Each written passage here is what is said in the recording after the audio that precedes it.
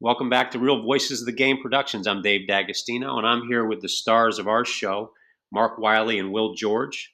A day at the yard, common sense pitching with Wiley and Will. I want to thank our subscribers before we hand it over to Mark to do the intro to our guest. We just thank our 14,000 faithful subscribers. We hit over that mark today. We're very thankful for your support. Continue to download, listen, like, subscribe. It allows us to bring you great content every week and to serve our mission to try to build a better baseball IQ for our audience. We are now in over 70 countries. I didn't even know there were 70 countries, to be honest with you. 70 countries, grassroots, all the way up to Major League front offices. We're being passed around at the World Baseball Classic right now, spring training. So thank you so much again. Continue to follow us streaming on whatever your favorite device is, Apple, Amazon, Spotify, Stitcher. And you can engage us on social media, Instagram and Twitter, and then Facebook. Guys, we received over 500 questions today with our two guests. We had two shows today, and I got back to one online live, and then I get back to everybody privately. So with that, we've got a tremendous, tremendous guest. He and I got to meet yesterday a little bit pre-show. But with that, I'm going to hand it over to you, Mark, to introduce our guest today. Well, I'm really happy to introduce Steve Luebber. Longtime friend. We've been friends since probably the second year I played, so it was over 50 years ago. Long time. He's been my roommate in different organizations on different teams. We played in 3 different organizations together, coming up through the minor leagues. So this is really a treat for me to have Steve on so we can reminisce, and I think you'll be really pleased to hear some of his insights in the game. In a lot of different facets. Steve was drafted by the Minnesota Twins in 1967. It took him 4.5 years in the minor league system before he got to the big leagues the first time in 1971. Again in 76, he played for the Twins. Went to the Chicago White Sox. Went to the Toronto Blue Jays in 1979 in the big leagues. In 1980, he was with the Orioles, and in 81, he was in the big league club with the Orioles. So he's been with 4 different major league teams. Vast minor league career. Even played in the senior baseball league, which didn't last long, but it was an interesting senior baseball league for veteran players in 1989 and 90. Steve's career, he was 138 and 106 in the minor leagues, 285 starts, 111 complete games, 26 shutouts. Major leagues, he pitched in 66 more games, 24 starts, 2 more complete games. So totaling for his career of, I got between 22 and 24 years. I don't know how you want to figure. You can probably fill us in on that. It was 476 games, 309 starts, 2,373 innings, 113 complete games, and 27 shutouts. So there's not a lot of people in professional baseball that have pitched over 2,300 innings in their careers. And that doesn't count instructional league, winter league, and the senior professional league. So, you could probably jack that up even higher. He went into coaching in 1987. He spent 35 years in 17 different cities as a pitching coach in the minor leagues with the Padres, Orioles, Texas, Marlins, and Royals.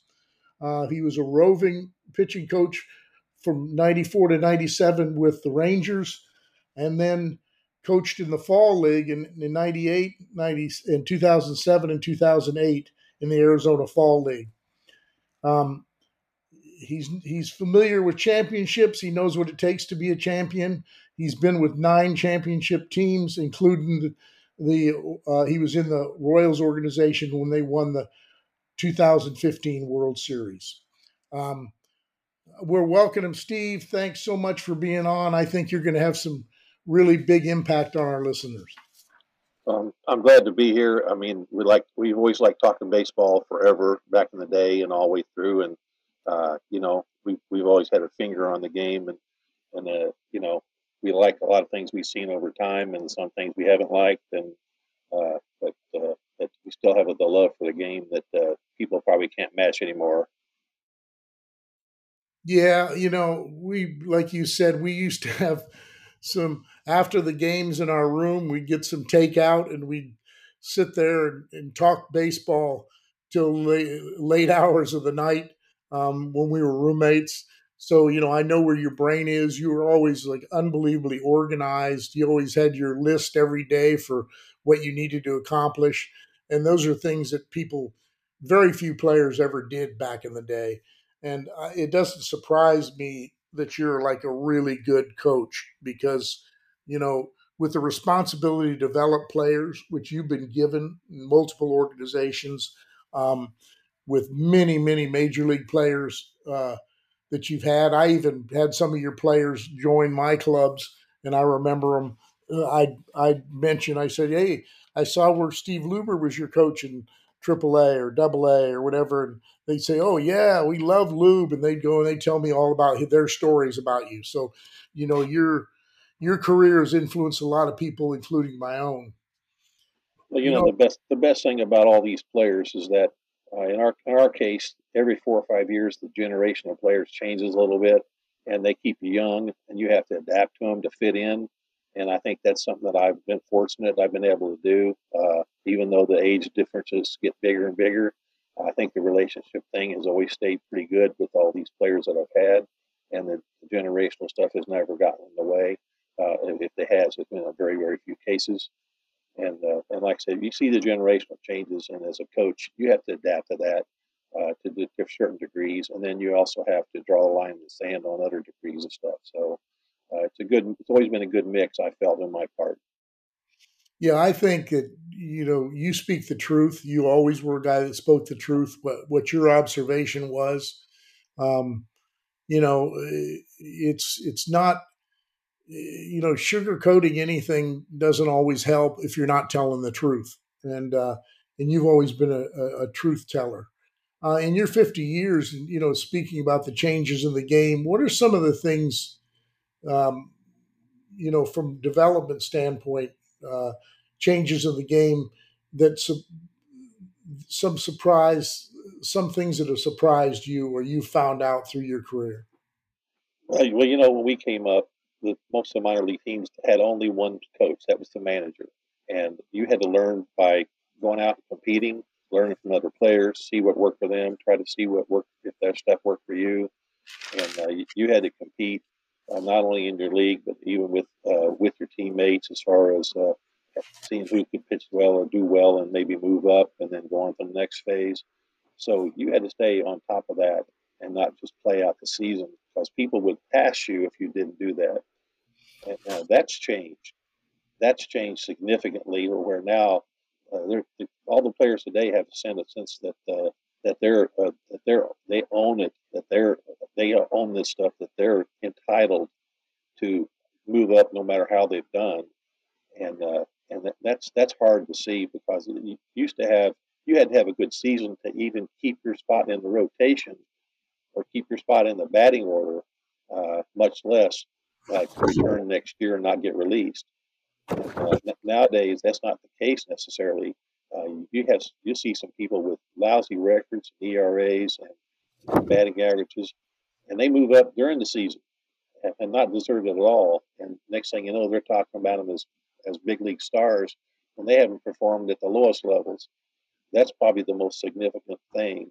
And even though that's happened, that's with more people coaching them than ever.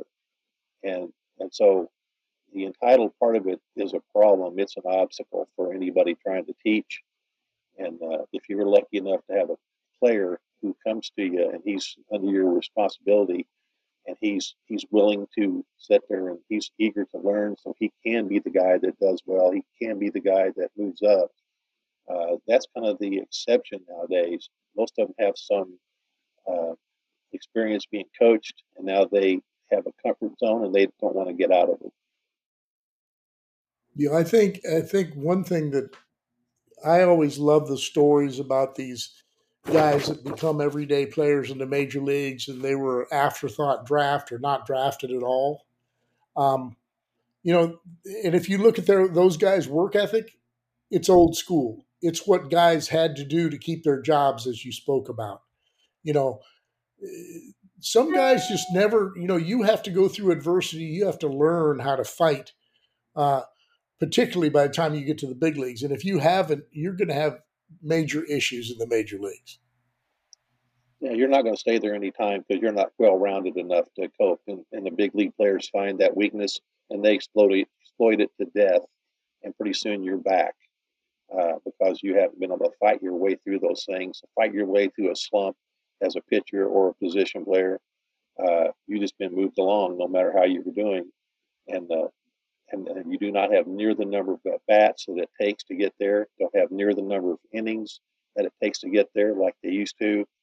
Uh, I know guys that are getting to the big leagues that have pitched under 200 innings, assigned under 200 innings are in the big leagues, and people expect them to do well. Well, history shows that it's not the case. That shows that the people have to get a season and a half or so under in a row, the big leagues, before they start stepping forward. And history's dotted with all kinds of guys that are frontline players, all stars, maybe even Hall of Famers, that their first year or two in the big leagues was 1-6 with a 8 ERA and 2-10 with a 5.80 ERA. And then next year they're having a 500 season. Then next year they're winning 8 more games and they lose. And now they're being all stars, perennial 15-year, 20-year players. And people are ignoring that nowadays. They're just rushing them through, almost using them like disposable tissue. Yeah, I did a study of how many innings guys pitched before they were winning pitchers in the big leagues, Hall of Famers. And, you start with Koufax. He pitched 600 and some innings before he was a winning pitcher in the big leagues. Um, it's funny, Maddox, a lot of guys that were great major league Hall of Fame pitchers had, they scuffled. They scuffled early in their careers. Will, you got something on that?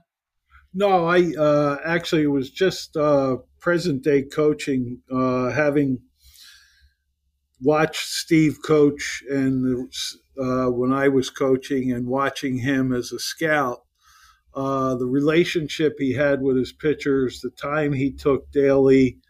And one of the trends I see, and I mention on here a lot, is those relationships and that time and that coaching just doesn't seem to be there. There seems to be more attention to what's going on an iPad rather than what's going on the mound.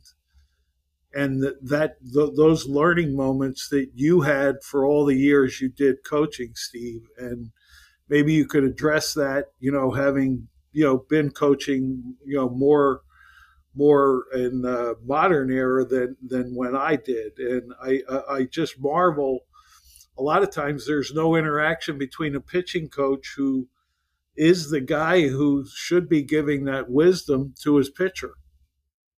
Well, the iPad stuff, the analytic stuff. Uh, Once you learn it as a coach, it doesn't have value, but usually it has value with you confirming stuff you've been telling guys.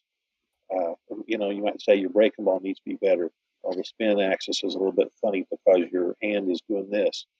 Stuff you've already been talking to the guy about for days and weeks, and now it confirms it. They wonder why it's been getting hit, or they're not hitters aren't chasing it. Well, it's not quite that good, and so that the analytic stuff can confirm it. Some of the Repsodo and the Edgertronic, those kind of things, Yeah. but they can't fix them. They can't fix the problem. The coach has to fix the problem, or the player. And if the player doesn't have some trust, if he trusts the analytics more than he trusts what he's hearing, how to fix it, if he doesn't have the composure, he doesn't have the patience, it's not going to come along. They're not going to get enough repetitions, enough innings to work their way through it just blindly. And You know, a lot of times, like I see, the iPad gives you the finished result, the axis, the spin rate, the velocity, the shape or whatever. But they're ignoring the foundation that gives you that, which is having a good delivery that you repeat, staying on time, staying balanced, staying directionally good, staying behind the ball. If you build that foundation, then you don't you all that does is confirm what you're now feeling. And I see so many times guys, you know, they're looking at the iPad, but they're not making the adjustment. This guy just threw 86 pitches in a bullpen, and he's still not balanced. He's not directionally good, and he's not behind any of his pitches. Well, because of all this, that's why guys like Steve are so valuable, because they're teaching techniques and their ability to work with the individual and teach them the things that they need to know, because there's way less time to do that now. Like we've already talked about how fast guys move. I will tell you a story. I was coaching in the big leagues. I think I was with the Marlins at the time, and everybody was raving about the Twins starting rotation at the time, and they had a whole bunch of guys with, nobody had a big arm.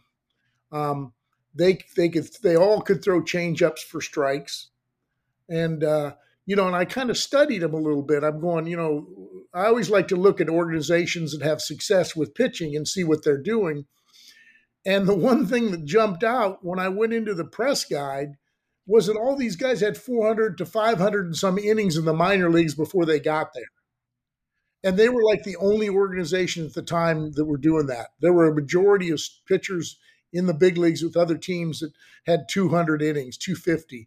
I mean, hell, I had guys that had like 30 in the minor leagues. I mean, and the thing is that, and I get when scouting directors go out there and they acquire the players and player development people are developing them.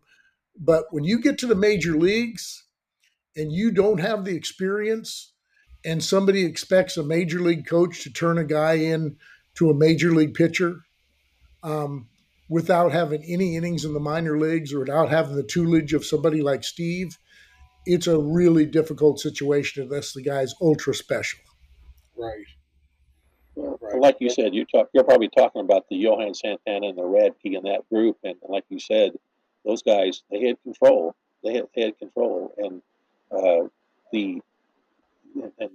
we're fortunate enough to see the history of that kind of stuff, and I see more and more even some present day general managers that are not baseball grounded people. They are Harvard and Yale and these kind of guys that are grounded people, and so they have these expectations that, and I've talked to some of these people, and they don't know any of the real baseball history of those kind of things. So they're going to make mistakes. They're going to make the mistakes that are shaping the game, and that's kind of what we're seeing and we're afraid about. Yeah. Well, that's like I mentioned to you this off the air. To me, they need people like you, owners, general managers. They need people like you to advise them on things they don't know about the history of the game and how long it takes to develop somebody and how the patience you have to have. I mean, I had an owner one time tell me he had a guy, that he wanted to be great. And he didn't make it through like 3 innings. And I went back in the clubhouse to go to the bathroom, and the owner happened to be down there. And he said, what happened with that guy? And I go, you got to be patient. I said, you got to be patient. I said, he hasn't had any time in the minor leagues. And he says, yeah, that's what everybody tells me. Be patient. And I'm like, well, yeah. I didn't say that to him then. I just walked back to the clubhouse, but I felt like saying, yeah, no shit. You got to be patient. It's real. Well, that's the thing, when you sit back and you've never played the game, unfortunately, which a lot of people that are in leadership roles now, they don't realize how hard the game is, and that patience and resiliency and being able to accept some failures are what ends up building a really good player in the long run. And we're not exhibiting any of those things in the development of our players. The inmates run the asylum. within the entitlement player. You can't reprimand them. They think that the game's easy, and then when they fail, what happened? Well, he hasn't failed yet. He's developing. We're trying to teach the guy how to play the game. They all get in the game, and as long as we've been in the game, every now and then, as long as we've been in the game, pretty soon you think, well, I've seen it all, and then all of a sudden something happens and you haven't seen it before. And I stopped saying that 5 years ago, Steve. I started seeing things. I go, oh my gosh, I've never seen that. Yeah. What is that? And then if we haven't seen it before, those players have not experienced that stuff at all. So how are they going to react when it happens to them? They haven't seen it at all. They haven't seen a fraction of the stuff we've seen. Right. And so how do they handle it? They don't know how to handle it until they go through a lot of it. And some of it's very subtle. It's hey, there's a man on second base and no outs, and I want to make a pitch, but this guy's a left-hand hitter. I'm throwing 3 changeups in a row, and he gets a ground ball to the right side, and the guy goes to third. And when they had a chance to strike the guy out on certain other pitches, right? And now they pitch a great game, but they give up 2 of those, and they're out of the game in the 5th because of some subtle things they ignored that didn't even cross their mind. But they have to sit there and recognize those until they're in those situations. How are they going to recognize it?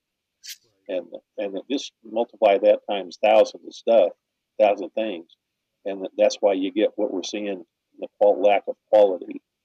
Right. So, well, that's why these guys need these people like yourself to be around them to inform them.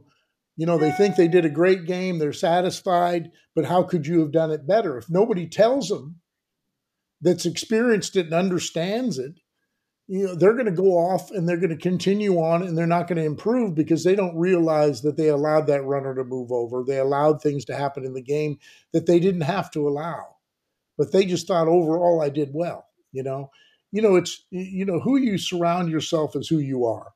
And that's why you have good quality people in development, because if you have really good people that pay attention to detail and have observation skills, they can help somebody realize what's real and what's not, and what's truth and what's not.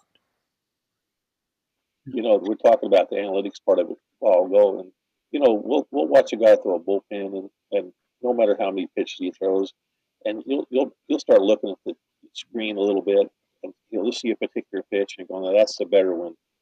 Well, that guy throws that better one. He might only throw 2 of those. He might only throw 2 of those out of the 8 or 10 that he throws.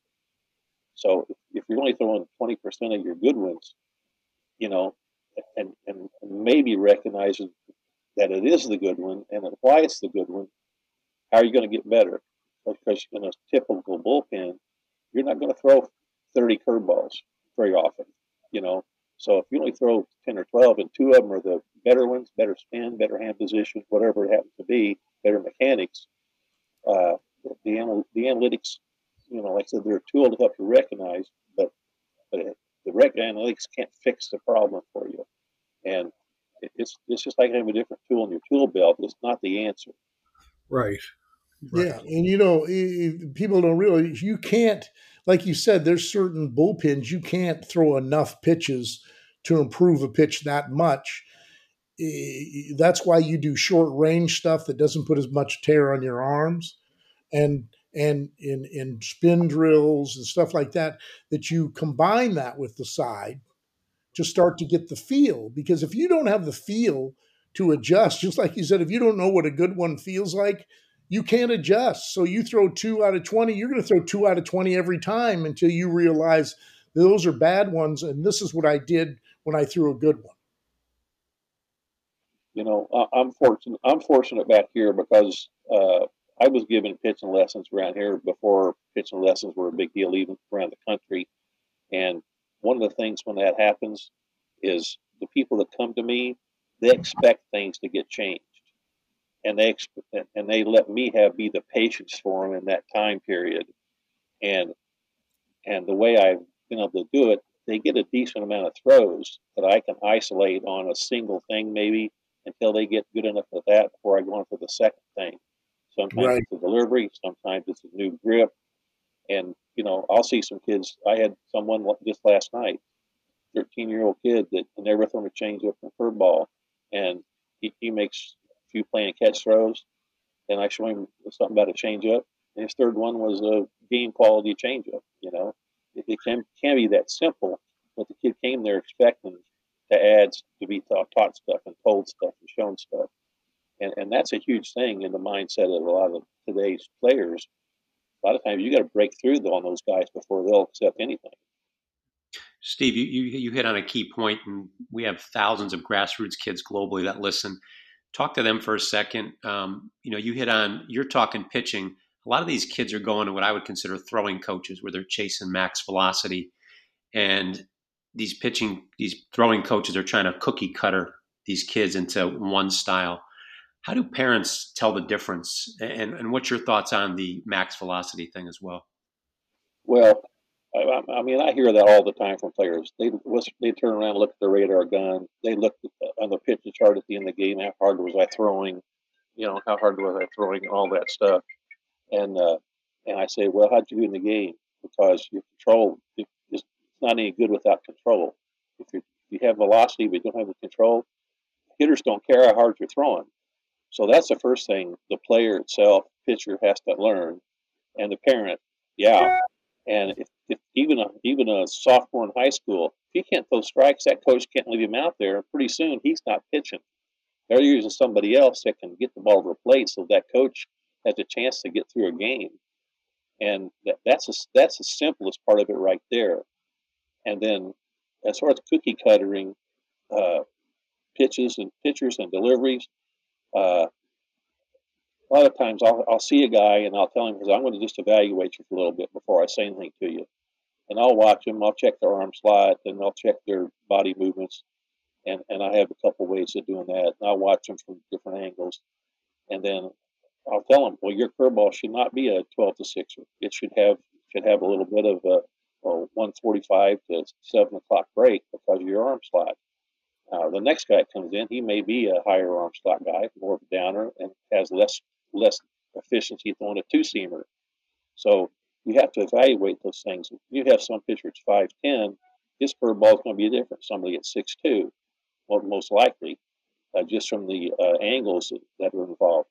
But if they go to somebody who's trying to make every arm slot, every height, and all that, and body physique pitch the same, that coach is not doing his job. Yeah, that's well put. I think a lot of our parents that listen to, they don't have the experience of this panel right here to tell the difference. So I think those are nice key distinctions for that. Will, you had something you wanted to jump in on? Yeah, just I think we came up in an era and taught in an era where, to use an analogy, you were trying to build a pitcher's foundation with building blocks. We're going to get you over the rubber. We're going to get you on line. We're going to get you throwing strikes with your fastball. We're going to get some feel for your changeup. And you work on those building blocks and you take them in positive sessions that you keep moving forward. You have your side session where, okay, today you threw 50% good changeups. Tomorrow we're going to come out and play catch, like Mark said, at a short distance, and we're going to keep that feel. Now you as a pitcher start to develop a feel for what you do right and wrong. And again, when you're just chasing that final shape, spin, velocity thing only, you're losing all those foundational building blocks that build good baseball players. And that's in pitching and hitting, the same thing.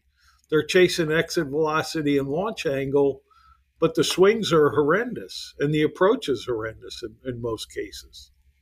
So, I think, you've all hit on it. You can't get it done in a session. We keep going back to patience and knowledge. And, I think parents and even players, they should look and understand that you correct things one thing at a time, like Steve talked about. You can't, there are some things that you can correct with a delivery, let's say, that will correct a few other things. but it's only one thing that you corrected, and it had an effect on other things in the delivery that made him time up and find his proper rhythm. But in most cases, you're working on one thing at a time to get the feel, and it's like that's how you learn everything. Think about it. Anytime you learn anything, you did it in small steps. I think what they should look for, parents should look for when they spend the money for these camps and these guys that are these pitching gurus and stuff, when they're jumping all around and they're using all different kinds of technology and they're doing totally different things every session. Well, guess what? That kid's not going to get any of it because he didn't do it. He's doing it too fast, and he's just trying to justify his existence through wacko drills and wacko technology, and we see it all the time on Jeff Fry's broadcast when he exposes these gurus for hitting, to where they come up with these ridiculous drills that don't have anything to do with hitting a baseball. It's still the same thing in pitching. Yeah. Well, I'd say one thing related to that too is just like anybody that's gone to any kind of school, college, whatever. Pretty soon they learn how people actually learn, the learning curve. And if just like Mark mentioned, if you have someone who has a particular thing you want to recognize in their delivery that needs work, okay, so you start dealing with that, and you describe it, you show them, maybe you put your hands on someone and tell them, try this differently, and you let them start trying it. That person's a human being, and they're not going to replicate it consistently, but they need to get some repetitions before they start understanding where their body is in the world and space. And each pitch is going to be affected by being in a different space than it's used to. And so until they get some consistency with it, the shape of the curveball is not going to be consistent. The location of the fastball not going to be consistent. And even with the kid, usually I tell the kid, hey, these first 5 are going to feel strange because they are different. They don't mean they're wrong. And every 5 or so, it's going to get better. But every 5 that you do correctly, you're going to get better. Because I've seen it before. I know the progression. I know the learning curve. And that's what a lot of coaches go back to what Mark said about patience. You're instilling the patience in that pitcher to understand that, hey, he's going to get better in the next few minutes if he can do this thing. And if you're fortunate as a coach, you see some better results within a few pitches. You see it get a little bit better this pitch, the next pitch, the next pitch, then boom, there's a real good one, and you recognize that with that person. And now you got them. Now they kind of recognize. Because until that person recognizes what he's looking for and what it feels like, they don't have a chance to repeat it. And like I see that, it doesn't matter what the age of the kid is. It doesn't matter really until they recognize it, and you have to make a point. You have to make a real point on that. Yeah, it's let's move to another area which I know you've got a understanding as I do. Conditioning has been taken out of the hands of the pitching coaches totally in today's game. And what were some of the positive things you feel were important when you were doing more of the conditioning work with them? Well, the best thing is you could tell after when you were doing it with them, you could tell what kind of shape the guy was in after just doing it a little bit. You could see the guys that put out a little bit. You could see the guys that got tired. You could see that they needed a little bit more distance or a little more more quick stuff, and you saw their agility. And the other thing was you could gauge their endurance, and you can't get the same endurance, in my opinion, sitting on a bike inside in the air conditioning and it's 68 degrees, as opposed to being outside and doing some stuff in the 80-degree weather and breaking a sweat and having to have the mental discipline to run a little bit of distance, whether it's just a couple laps or it's several laps or so many minutes. The kids today almost never run that way, where they have to have the discipline to know I got to go over this many minutes and go get it done without somebody just standing right on top of them. And that's a great comment, Steve. And this is where they miss on it. they miss the mental discipline it takes to pitch in the big leagues. They miss the conditioning guys. A lot of them miss on that. And that's why, hey, sure, there may be some stuff that we did with our pitchers or even ourselves that probably wasn't like the greatest thing to do. But sometimes that mental discipline overrides the physical activity you're doing because it's going to reflect your mentality in a game. And that's the one thing I could tell by that. I could always tell players that were mentally tough, particularly when I was training them. I challenge these kids now to do 20 hard foul pole to foul poles like we used to do, and then do 100 pickups, which were a bitch, and then do 100 sit-ups, and do that the day after you start, and then kind of keep that routine in between your start. But that made us in much better pitching shape. And, one of the sad things I see now, Steve, and I'm sure you noticed it, is how many players are getting out of shape in season. Players are getting heavy. There's a lot of food in the clubhouses. My nephew works for another organization. He said their one clubhouse was like Golden Corral. The kids would come in and start eating at noon, and they would eat all day long in the clubhouse. And they don't go out on the field and do anything. And you see young kids that are carrying extra weight that they shouldn't be carrying at a young age. Yeah. Somebody made this comment, mass equals gas. Well, we know better than that. Right. But that saying is hanging around. I hear it even with some of the high school kids I know around here. I go, that ain't the case. In case if you can't direct it, move it, it don't matter. And I see a lot of guys that are big and strong that couldn't pitch at all. And that were just big guys, and they think I'm gonna get big over the winter. Well, I get bigger and stiffer is what they do. How about Ron Guidry and Pedro Martinez that weighed about 170 pounds, and Sandy Koufax weighed about 175 pounds. Those guys had plenty of gas, and they finished what they started as well. They had the great legs. Yeah, exactly. It's. Part of it is, you're training for 5+ innings, like you're not trading for the game. I mean, pitchers are settling for just keeping their team in the game now. Right. Some of the best pitchers in the game are not allowed to go deep into the game to solidify a chance to win the game. That's what a starter does. If anything, he solidifies a chance to win the game to where you don't have to turn it over to 3 or 4 relievers, maybe one in the past.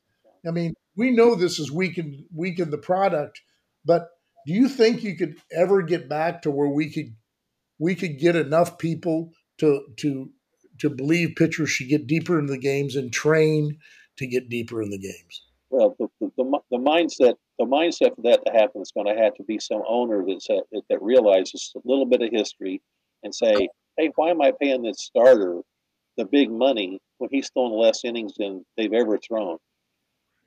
And they're going to have to sit there and say, hey, if I sign you to this contract, I expect you to pitch deep in the game. That's what it's going to take. And it's going to take somebody that actually wakes up and smells the coffee on that thing alone. So why would you spend more money for them to throw less? And on top of that, the manager should have in his mind, if the guy's a starter, it's usually because we think he's better than somebody who's number your 12 or 13 in your bullpen. But by taking him out, you're intentionally making opportunity for your 12th or 13th best pitcher, which makes no sense in any fashion. The other thing is, when are owners and management going to go look at all the protectionism? Look at, we don't want our players doing too much on the field. We're doing all this in an effort to keep them on the field, yet they're playing less games and they're getting hurt more than they've ever gotten hurt. I mean, isn't that the definition of insanity, to keep doing what we're doing? And it just doesn't make any sense to me. The number of injuries are staggering. I'm down here in spring training right now. Every day there's a new pitcher that's being shut down. Well, who it's just crazy because the players have more passion. Hey, I got to go get a lift in. I got to go get a lift in.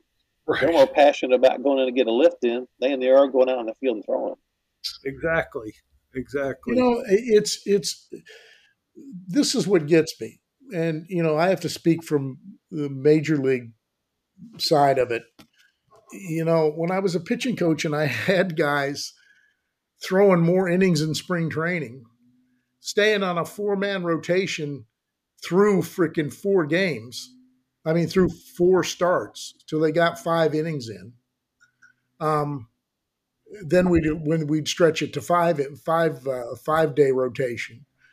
Um, I had very few injuries, and that was a whole career of how many times I had rotations that, when I had major league starting pitchers in a rotation, they made it wire to wire and sometimes all the way to the World Series. So, I mean, this can be done without being overcautious. You just have to have the right eyes on them and see when a guy's tired and see when a guy has special stuff on a given day.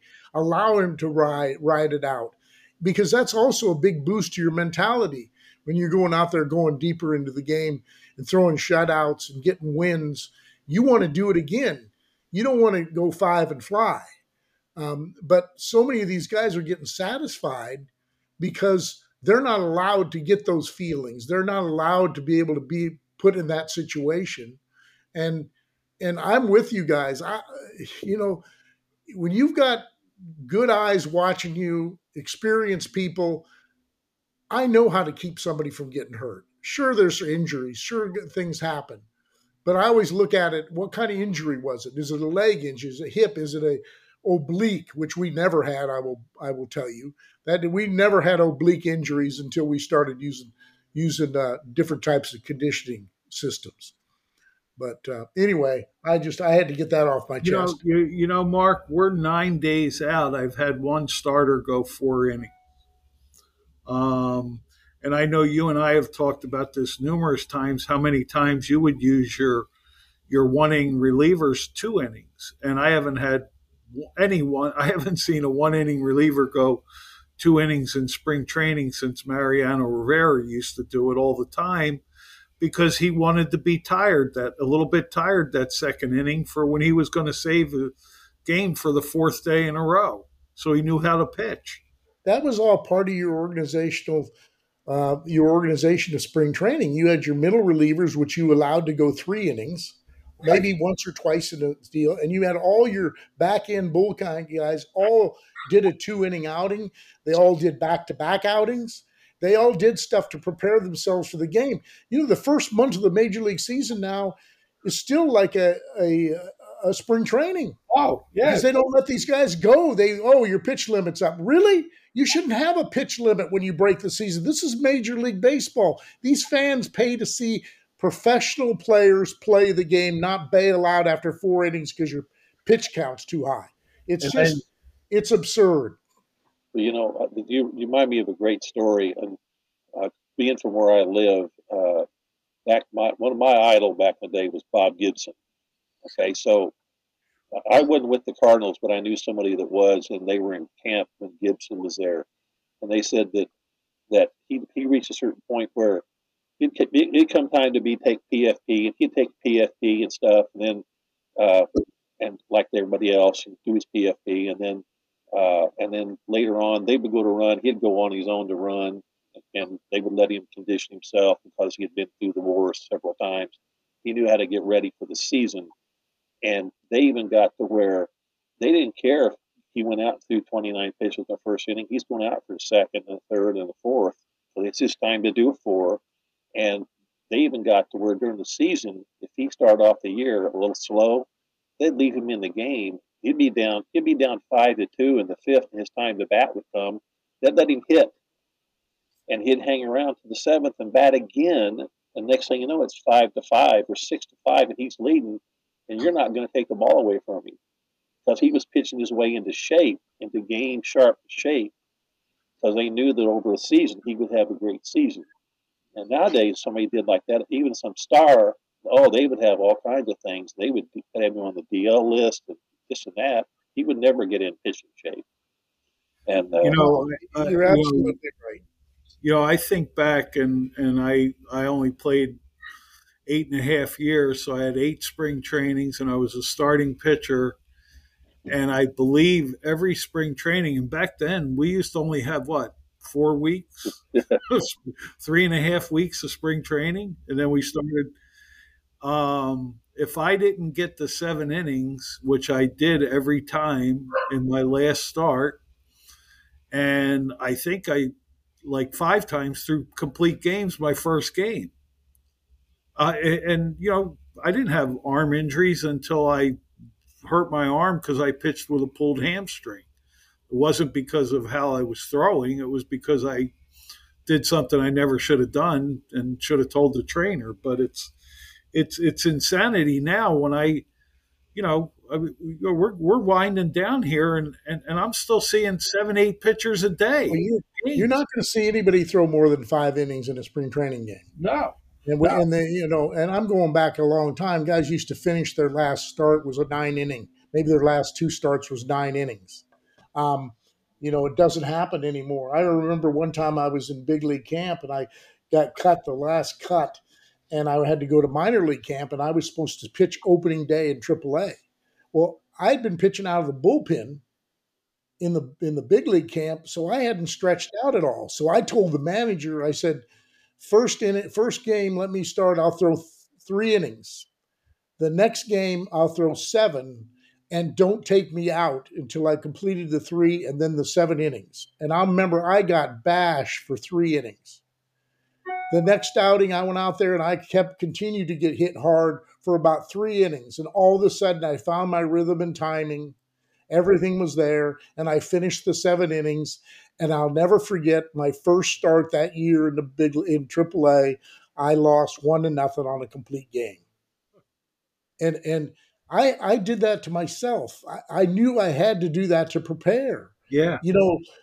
Now everybody's kid gloves. They'll fire any instructor that even remotely tries to do something that doesn't appear to be protecting the guy. Jack McKeon I'll never forget this. I loved it. I hadn't done it before, but I learned it from Jack. We had Josh Beckett and Dontrell Willis. I mean, we had AJ Burnett. We had all these guys and major league arms. I mean, these guys were some of the best staff I ever had stuff-wise for sure. And we were in spring training, and I remember Dontrell was pitching one day, and he was supposed to pitch like 3 innings that day. And he how you schedule it out. You have, you're going to follow Dontrell, and each reliever's told, you'll probably come in this inning or whatever. So Dontrell gets through 3 innings, and he'd thrown about 18 pitches. and Jack leans over to me and says, Mark, let him go out for the 4th inning. And I go, really? And he goes, yeah, he's throwing 18 innings. I said, we're getting our starters ready to start. Right. And he just think about it. If you have to go pull him during the inning, that's fine. If he gets through it, it'll be great. 4 shutout innings. And they said, then, down the road when he's supposed to go 5 or 6 and he has a bad outing, he's already gone through 4. Right. He says, so it's a mental lift in spring training to know you did that. And it's also conditioning you for the season. And that combined with pitching guys on 4 days through 5 innings, got all the guys ready. We were throwing more complete games than anybody at the start of the season because of it. Well, like you said, too, just like nowadays, they even start off spring training way different than we used to. They don't go on an every other day basis like we used to, and they spread that out, and they 1 inning, 2 innings, 3 innings. Finally, the guy might get up to 75 pitches, maybe before he leaves spring training, maybe, but no guarantee. And he should be in that much quicker. And they don't realize that every day you add to the cycle kills all your guys off of 1 rotation at the end of spring training. That 1 rotation, which really gets that foundation laid pretty good. But once you start adding that, there's days that you go to spring training more days than ever and throw less innings than ever, which actually makes no sense either. And theoretically, today's pitchers have done more observation of workouts over the off season than ever. We're sending video and FaceTime stuff to people. Watch people, coaches able to watch guys in January from their home because the guys send a video of the workout they just had. They know these guys have been throwing, but they go slower than ever. It makes no. That's another thing that makes no common sense. No, it doesn't make sense. Steve, you just said something. That we have a longer spring training than ever. We throw less innings than ever. We have our minor league and major league seasons, and guys are throwing less innings. And I think you and I and Mark know the only way to become a better pitcher is to pitch more. So maybe that's the reason why nobody knows how to pitch. Our prospect relievers throw 40 innings in the minor leagues now on a scripted twice a week, bi-weekly. You can use them an inning one day and maybe 2 innings another day. And that's ridiculous. The starters never go more than 5 innings. They get yanked with no hitters, and I've seen kids get yanked that have a no-hitter and 68 pitches after 5 innings. And I go, what are we doing here? Well, how about the guy that he's one of your prospects, he gets hurt during the season, but it's more of a leg injury. It's not really an arm injury. He gets rehabbed, he pulled a groin or whatever. He gets back on the mound the last month of the season, pitches his starts, they extend him out. And then they shut him down at the end of the year. Yeah. That guy should go to winter ball. Yeah. Right. He's their best prospect. You want him to pitch in the big leagues sooner than later. You better get him to get some reps. Right. And you know what? They allow the player to make the decision. Right. They used to say, you're going if you want to make the big league team. Now they say, the agent says he doesn't really want to go. Well, tough. We're paying you, man. That's right. You need to play. Yeah, you're an employee. Your employer asks you to do it. You should have to do that. Because, like you said, and the other thing is this: at some point, some doctor said, "Hey, if you only pitch 80 innings this year, you should only up your innings by next year by 20%. That's only 16 more innings. That means next year you're already shut down at the end of July, or sooner." And so how do you function a team doing that with stuff? How do you do that? And then we still have more injuries than ever. What happens is you end up managing the early part of the season and don't let them have that many innings so they can pitch into the playoffs. That's what you end up doing. I've been there. How about, go real quick, like these guys are making tremendous amounts of money, like DeGrom and guys like this. You made this statement yourself. You go look what he's done in the last couple of years. Right. How many innings he's pitched the last couple of years. And these owners still give him the money. Yeah. They give him the money. Hey, I see Scherzer, I see Verlander. They make sense. Those guys are horses. They're warriors. You pay those guys, at least they've got a track record recently that they've done it. Right. If you haven't pitched a lot of innings and you're giving a guy a lot of money and he's had a lot of injuries, you're really opening yourself up for bad news. Mark, you just mentioned winter ball, and watch a little bit of the Puerto Rico and the passion and the energy of the Dominican Puerto Rico game last night, the excitement. And we all played and coached or whatever over in winter ball, the passion and stuff. And these kids, we're not, kids need to go back and play winter ball where it matters, where you're not some entitled guy who's going to get his extra 12 innings or whatever, or get your extra 40 at bats out there in the fall league or these faux instructional leagues that last a week. Go play baseball. That's not going to happen. No. They're just not going to allow him to do it. Even like I said in the scenario earlier, when I said send some guy that hasn't gotten his innings in down to winter league, they do that, and the guy threw 3 starts and they send him home. He goes home. He did some extra work down in winter ball. 3 games. Are you kidding me? When a Nothing guy's better. missed a half a season, No, they just don't want to do it. The agents have gotten involved in it. Doctors have gotten involved in it. People that have never done it put their eyes on it. You know, that's why pitching coaches that are trained, we have an eye for this stuff. We know when a guy's putting himself in a chance to get injured. We know how to get him out. We know when he's going to gain more mentally to leave him in. You know, that's the aspect that people just don't know anymore. winter ball is where is the only place that's more like the big leagues, where you're trying to win every day, and when you don't perform, you get released down there. Yeah. Exactly. And when you don't perform in the big leagues, you get sent down. So why not experience that and develop guys who know how to compete with passion and play the game the way they still are in the islands? To me, it's sad. Well, Steve and I played against each other even in winter ball in Venezuela, and I was watching the game yesterday, that Puerto Rican game, and I'm going, that was winter ball. Oh yeah, Because we had all kinds of major league star players playing, plus we had the best prospects playing. Andre Dawson played in winter league that year. Like he was a young kid. We had Willie Randolph. We had all these guys playing. They ended up being major league everyday players and stars that played in winter. Plus Davey Concepcion and Manny Tree, all these all-star players. Mattingly and Rod Carew and these guys. Oh, unbelievable. Yeah. It was unbelievable. Remember the game I pitched one time, Steve, the 15-inning game?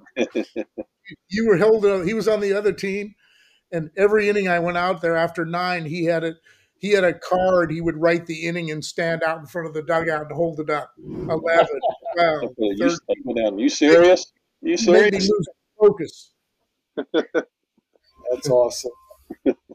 Yeah. Hey, okay, let me. Okay, I got two more questions. One is, give us a little bit about what you tracked as far as game time, which I think the listeners will find interesting. Well, we were talking about it before, and nowadays all the TV networks are pushing about the game times. Oh, they're going too long. Well, that's 2022, 2023. They're doing all this gimmick stuff nowadays. Well, 1992, I was AAA pitching coach, and our minor league director had the organizational meetings, and he actually asked us about, were there any individuals that worked particularly slow, or some hitters that took a lot of extra time doing stuff. And so that season, I started keeping track of people that are real slow get into the box, or pitchers that work particularly slow. And I also took track of something else. And that whole league, there were 7 players that were particularly slow that all the players complained about. And one of them was on our team, and we worked on that. And then the others were out throughout the league. We complained about them. We noticed them. But I started keeping track of the number of times that the inning went in, we would run out to the mound, we would throw our warm-up pitches, we'd be ready to pitch, and we had to wait for the third base umpire to say, hold on, they're still doing the commercial on the radio. And so I started keeping track of the number of times. And by early June, there were 324 times that we had to wait to start the inning, to actually start pitching, waited on the commercials. That was 1992. So here we are 30 years later. They didn't recognize then, or don't care, that the game would move along faster if it wasn't for waiting for the commercials.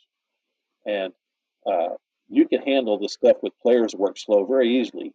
You can sit there and just earmark them and say, hey, we tracked this guy, he's taking 29 seconds. And I even remember when this started, because the Oklahoma State coach at the time, he had a certain way of teaching hitting, and he told his players, step out of the box every pitch, take 2 practice swings, put your right foot back in, hold your arm up to the umpire, get your left foot in, get ready to bat every pitch. And so nowadays, that's what you see with every player. They step out every pitch. And there was a period the umpires were trying to make guys keep a foot in the box, but they don't do that anymore.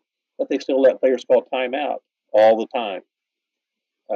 So the pitcher can be ready, and the player can step out of the box, and they give him time all the time.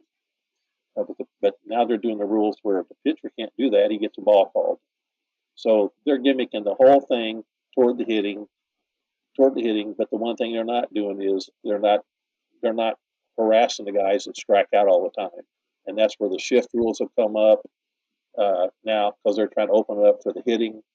But as long as you pay for the guys who are striking out, if you quit paying for them, they'll quit striking out. They'll use the whole field. The shifts won't be able to be used, Right. and the game will move along. There'll be different action. You'll still hit home runs. You'll still run the bases, but the batting averages will come up because guys will use the whole field.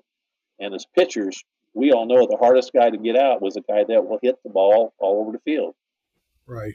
So those cycles have come to fruition of the way they coached hitting a long time ago when he was the head coach of Oklahoma State and the Halliday, and now everybody does what he was doing, and it slowed the game down in a different way. And now the game slowed down, and here we are. And now they're making gimmicks to try to change it instead of saying, "Hey, get in the box. Get in the box, or I'm going to call a strike on you." And that would be an easier solution. It wouldn't be as forced on people. You can give them some warning. You can even sit there and start taking a little bit of their money where they were taking extremely long. But you give them a chance to change their behavior. Yeah, it's like pitch calling. It's another way of slowing the game down because you don't teach the people to call a game. These guys don't know what to do. They're getting messages from the bench. That all takes time. The fear of the technology that's come into play on trying to hide what you're throwing is just so absurd to me. It's not even funny that they've got all this technology and all these people involved in technology to call pitches that nobody will know. So nobody will know what pitch is coming. If you work the game fast enough, they don't have time to even relay a pitch to somebody. Mark, could you hang on a second? I got to look at my card how I have to respond to that. Oh yeah. We used to know how to take care of people stealing signs. We take care of it. We noticed it. We took care of it, and it wasn't an issue. And nowadays they got all this stuff going on. They made the problem bigger than the solution, worse than the problem. Right. Well, there were times. I can remember a specific time I was pitching, and at that time, the hitters used to peek to see where at the last second to see what side of the plate the catcher was sitting on, and so they would try to get location because if it was away, then they knew they could dive. They didn't know if it was going to be a breaking ball or a fastball, but they knew it was supposed to be away, so they knew to cover that part of the plate. Well, I saw a guy peeking, and I told the catcher between innings I said, next time he comes up, I want you to telegraph and set up as early as you can away. And I said, I'm throwing a fastball in. I said, just so you know you can get back there. And that guy, sure enough, the guy peeked again. And I undressed that guy like a pretzel. That guy got out of the way of the ball, ended up on his back. And I walked down there to get the ball that had gone to the backstop. And I said, do you still want to peek?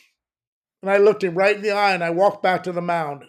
Nice. Problem cured. Exactly. Problem cured. No doubt. No doubt. Exactly. That it's the same thing as when you walk off the mound and talk to the guy leading off second base if you think he's doing something. Hey, you're going to get somebody hurt, buddy. Yeah. Yeah. That's it. Something might get away from me. Of course, you'll get a lawsuit if you say that now if they record it. Right. Because now you threaten somebody and you'll have now not only you have the gurus of baseball on your ass, you'll have the lawyers on your ass. It's just they've sissified the game that way. Yeah, they have. Well, you can't take somebody out. We got one catcher that got hurt really bad at home plate after 100 and some years of playing the game, because catchers were taught how to take a blow, how to set up for a throw from the outfield if they were going to get a collision. Guys weren't taught that. They get hurt, so they changed the rule, and now they have something else the umpires can screw up by not knowing whether they were avoiding the catcher. Yeah, and the catcher still blocks the plate all the time, and they don't ever call him out for blocking the plate. No, never do. Never do. It's crazy. Taking guys out at second base. Best shortstops in the world, played for freaking 15, 20 years. And they knew how to get out of the way of a guy coming in. But we've not had anymore. Steve for almost an hour. Guys, any last questions? I know I've got one more. I can't let him off without asking this one. Go ahead, Dave. I'm good. You got it, Dave. You got final question. Oh, sweet. Well, first, when you talk about the second baseman, I gave a clinic the other day, and I hopped at the end of when I was turning 2 to show the kids. And I mean, except for my son that was there, they're like, what are you doing that for? Why are you hopping? I say, that's instinct. It's called self-preservation right there.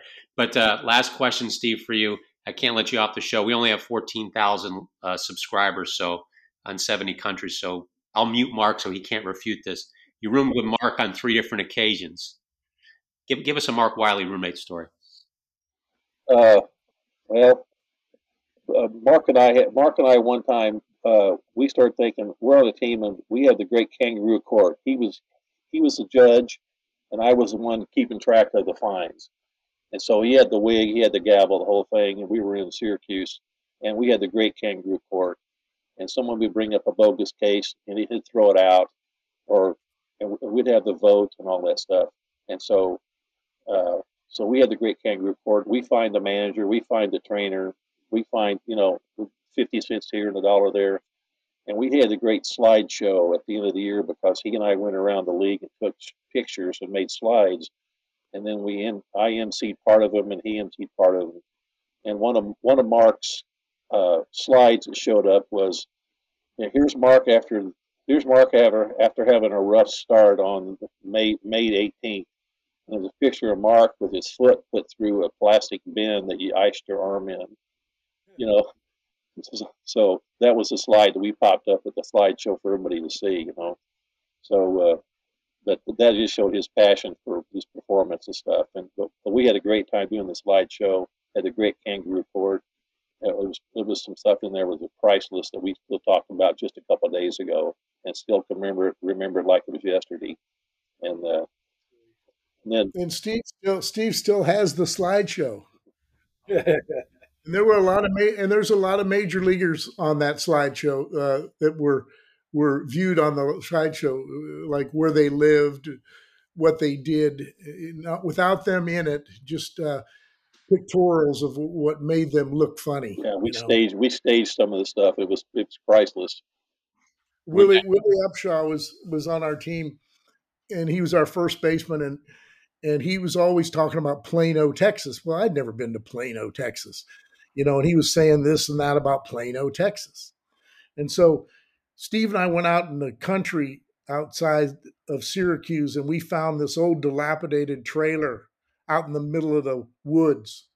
And we took a picture of it. And on the slideshow, we said, oh, yeah, we asked the city of Plano to send us the Civic Center a photo so we could put it on our site, and we put that thing up there. That's the kind of stuff we did. That's awesome. Well, we appreciate the story today, Steve. Thanks for sharing that, and I think you'll have to share some deeper ones off the air there. But the kangaroo court, we may have to get those slides for social media to put on. Our audience would love it. But guys, Mark and Will, thanks again. Wiley and Will, a day at the yard. Common sense pitching never disappoints. Steve Luebber, great guest today.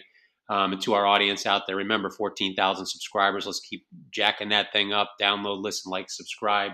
Find us on your favorite streaming app, whether it's Apple, Amazon, Spotify, or Stitcher. We don't care. We'll keep bringing you great content every week, and I'll keep responding to everybody on Facebook. I think I told you guys over 500 questions today. That's a record. Two great shows today with, giving Steve on the back end here. But Wiley and Will, a day at the yard, common sense pitching. We're out. Guys, thanks so much. Thanks, guys. Glad to do it anytime. You're great, Steve. Awesome job, Steve.